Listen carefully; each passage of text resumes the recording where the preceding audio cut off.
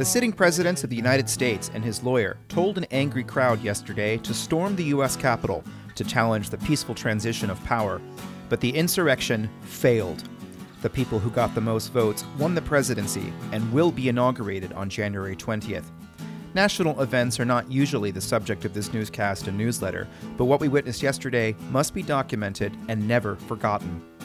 It's January 7th, 2021, and I'm Sean Tubbs, the host of the Charlottesville Community Engagement newscast and newsletter. On today's show, Governor Ralph Northam pledges to speed up vaccine distribution, and Charlottesville City Police hold a press conference to address a recent series of violent crimes. Today's shout-out is to the people who have been supporting this work, either through a monthly Patreon contribution for general research, converting to a paid subscription for this newsletter, or contacting me about sponsorship possibilities. The work I'm doing is important for the communities around Charlottesville, as we continue to wrestle with many issues. Government is us, and my aim is to convey that complexity as frequently as I can. Please consider what you can do to help me keep the lights on. This morning, the Virginia Department of Health reported another 5,379 cases of COVID-19 in the Commonwealth, and the percent positivity increased slightly to 16.8%. Today's one-day total is just a handful shy of the one-day record that was set yesterday. In the Blue Ridge Health District, there are another 159 cases reported today. That's 70 from Albemarle, 36 from Charlottesville, 15 from Fluvanna, 10 from Greene, 15 from Louisa, and 13 from Nelson. There are no new deaths reported today in the district.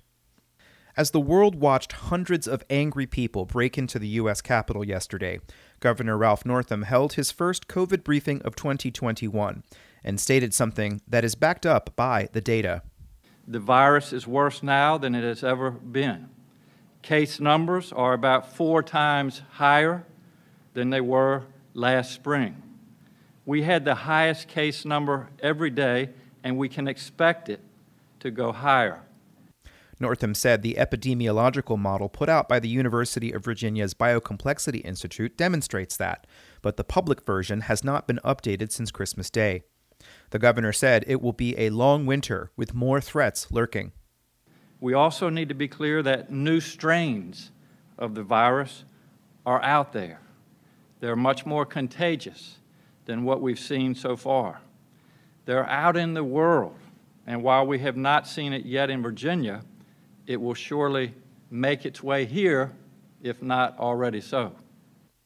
It's now been over 3 weeks since Dr. Ebony Hilton became the first person vaccinated in the University of Virginia health system, and medical personnel across the Commonwealth are receiving their second doses this week.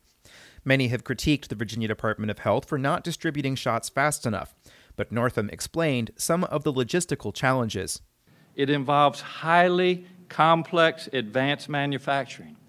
It requires moving supplies around the world and storing much of it at super cold sub-zero temperatures. This is complex stuff. And everything depends on thousands of healthcare providers. Northam went on to do some math. There are 8.5 million Virginians, and with the vaccines currently approved, we will all need 2 doses. The rollout will take months. Right now, Virginia is receiving about 110,000 doses a week. Our first step is to use up all of that supply, to completely wipe out that supply, because we know that the supply will be replenished. Northam set a short-term goal of administering 25,000 shots a day. And hitting it will depend on manufacturing ramping up and supplies being distributed to states over time. We don't have everything we need yet. No state does, because it's being manufactured literally in real time. That's consistent with the short-term goal that President-elect Biden has laid out for our country. Northam urged patience and likened the current situation to what was experienced in the early days of the pandemic when Virginia did not have the infrastructure to process tests for COVID. Back then, we were testing about 5,000 individuals a day. We said we need to double it. We set a goal of testing 10,000 people a day, and we all celebrated when we hit it. and then we hit it again, and we kept hitting it over and over again. Today, we routinely test double that, sometimes triple that, or even more. In other words, the infrastructure is being built to add another tool in the fight against COVID. Until then, Northam said doses should not be wasted.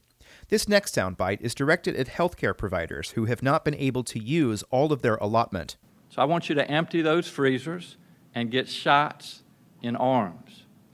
When you have vials, give out shots until they're gone. No one wants to see any supplies sitting unused.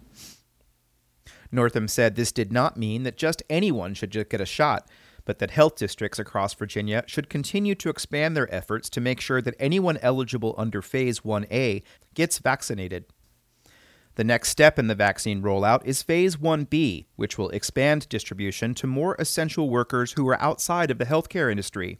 According to a release sent out this morning, Phase 1B will begin in early spring, with public safety workers at the top of a prioritization list.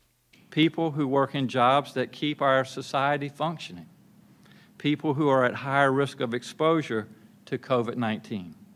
And people who cannot work remotely. One of the biggest ongoing crises is the effect of the pandemic on public education. The past 10 months have caused a disruption of instruction. Later on tonight, the Charlottesville School Board will get an update from Superintendent Rosa Atkins on current metrics about the pandemic. According to information on the VDH website, childcare, K-12 teachers, and staff are listed as the third category under Phase 1B prioritization. They're high on the list of essential workers because teachers are critical to getting schools back open. And that's critical to people getting back to work and literally getting back to normal. Opening schools doesn't depend on vaccinating teachers, but that sure will make it a lot easier. Further down the list are grocery store workers and food processing workers, in addition to the firefighters, police, and those who work with hazardous materials. There's also other people who are crucially important to getting people around. This group includes bus drivers and transit workers, the people who run the systems that help other people get to work. Dr. Danny Avula, the director of Richmond and Henrico's health departments, will be put in charge of the state's vaccination rollout. Better state and local integration. And so my hope in this short-term assignment is to come alongside Commissioner Oliver and the amazing team that is driving this work at VDH to help build some more of those bridges between the work that's happening locally and the work that's happening centrally. I'll continue to cover this as more developments take place. This morning, Charlottesville Police Chief Rochelle Brackney held a press conference to update the public on a series of violent crimes in the city and to state that the police department needs the community's assistance to fix the problem. More than a month ago, we stood before you to discuss the unprecedented levels of violence in this community. Unfortunately, the trend has continued into the new year. We understand the drivers of long-term systemic violence. We've studied them. We've explored the root causes of community violence to include poverty, exclusion from educational or living wage opportunities. We understand institutional supremacy and racism and its effects. Charlottesville does not need another commission, does not need another task force or forum to understand or address violence here. Chief Brackney said Charlottesville is rich with resources, but that many community voices need to come together to solve problems. I'm calling on all individuals, all organizations who called for change since 2017 to get involved. I'm calling on community advocates, influencers, organizers to go beyond Twitter or Instagram, Facebook, your news interviews, podcasts, or social media mediums to leverage your collective resources. What are you willing to contribute to solve the problem? Brackney said the community needs tutors, mentors, and people to spend time in the communities affected. She said many in Charlottesville are suffering from trauma. I have witnessed this community coalesce around issues it cares about: social justice, police reform, historical and institutional racism and supremacy. Community violence is a legacy, and our children are their inheritors. But before that, let's get back to recent incidents. The top 3 news alerts on the Charlottesville Police Department website are for the arrests of 3 Georgia men for a shooting this week that put a Fluvanna resident in the hospital, the December 27 murder of a man at the South First Street public housing complex, the December 24 arrest of a Portsmouth man for a rape on December 17th on Madison Avenue. Major Jim Mooney, the Assistant Chief of Police, was on hand at the press conference to give some statistics for 2020. Charlottesville Police Department responded to 195 calls for shots fired, so just under 200. 122 of those were confirmed shots fired cases, meaning we found evidence of gunfire, shell casings, and in numerous cases there were victims associated with that. There were 4 homicides in 2020, and 3 of those have been solved. Mooney said 2021 is not getting off to a good start. Multiple shots fired calls with a number of casings, some cases 20 plus casings. We have people that are shooting wildly.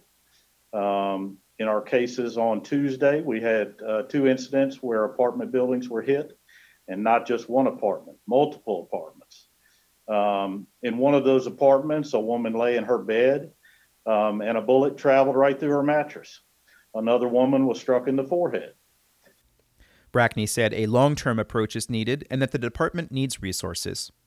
It means addressing all of the underlying systemic ills that are going on. And this cannot be laid solely as a burden at the police department's feet. And that, again, is almost how the questions are always formed, as what is our response? And I can't do this by myself, nor can this department. This is a collective response from the community with a large C community. The press conference comes a day after the City Council held 2 emergency closed sessions to discuss next steps in the search for a new city manager. The second meeting concluded after about 3 hours with no action. The closed meeting call also invoked state code that allowed discussion of a councilor's performance. And that's it for today's show. I did not get to everything I wanted to get to, but I hope to in tomorrow's program, which will hopefully have sound bites from Albemarle County's supervisors meeting yesterday, as well as a segment I've really been trying to produce with Lisa Woolfork and her Black Woman Stitch podcast. I will get to that. It's sitting there. There's just been a lot going on, and, there's been a lot going on for a long time now, hasn't there? I do thank everybody for helping me get some of these reports out and getting information out. I've made the pitch several times for how you can help me support things, and I'll continue to do that. I need to figure out a way to survive and continue to do this job, and I hope that I'll be able to keep doing that for a long time. I've been a journalist in this community for a long time and a journalist in Virginia for 25 years now, off and on, and I'd like to continue doing it because even though it's difficult, we have challenges we need to face, and I believe that my brand of journalism can help with that, and I really appreciate you listening and reading and forwarding this on to everybody out there. Stay safe out there, and we'll be back tomorrow with another installment, and maybe one Saturday. Who knows? Talk to you soon.